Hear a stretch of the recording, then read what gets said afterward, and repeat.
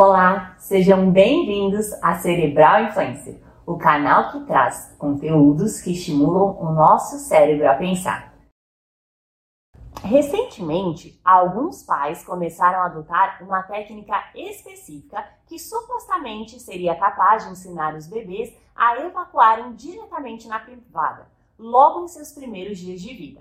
Essa técnica, que pode ser traduzida do inglês para o português como comunicação da eliminação, trata-se de uma terminologia que faz alusão à comunicação necessária com o bebê para reconhecer o exato momento em que ele precisa eliminar, ou em outras palavras, defecar. Segundo esse método, na prática é possível observar atentamente a criança para compreender e reconhecer o seu ritmo de evacuação natural, através de pistas como sons e movimentos corporais. Atentos a esses sinais, os pais então devem levar o bebê imediatamente para a privada, já em seus primeiros dias de vida.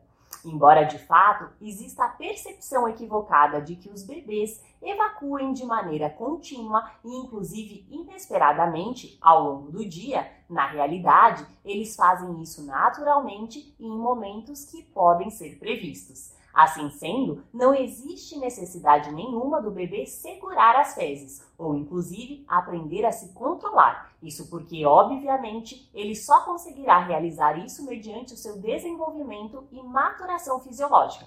Na verdade, o que essa técnica sugere baseia-se em treinar os pais para que esses consigam estabelecer uma certa sintonia com seus filhos. Como resultado, muitas famílias adeptas desse método conseguiram evoluções significativas com crianças que foram desfraldadas muito antes de completarem 1 ano de idade. Segundo as diretrizes pediátricas vigentes, esse método, que dispensa o uso de fraldas, não prejudica em nada a saúde infantil. Contudo, muitos especialistas ainda são contrários a essa prática, uma vez que tanto o desenvolvimento e maturação da bexiga quanto do cérebro do bebê ocorre justamente entre os 2 e 3 anos de idade.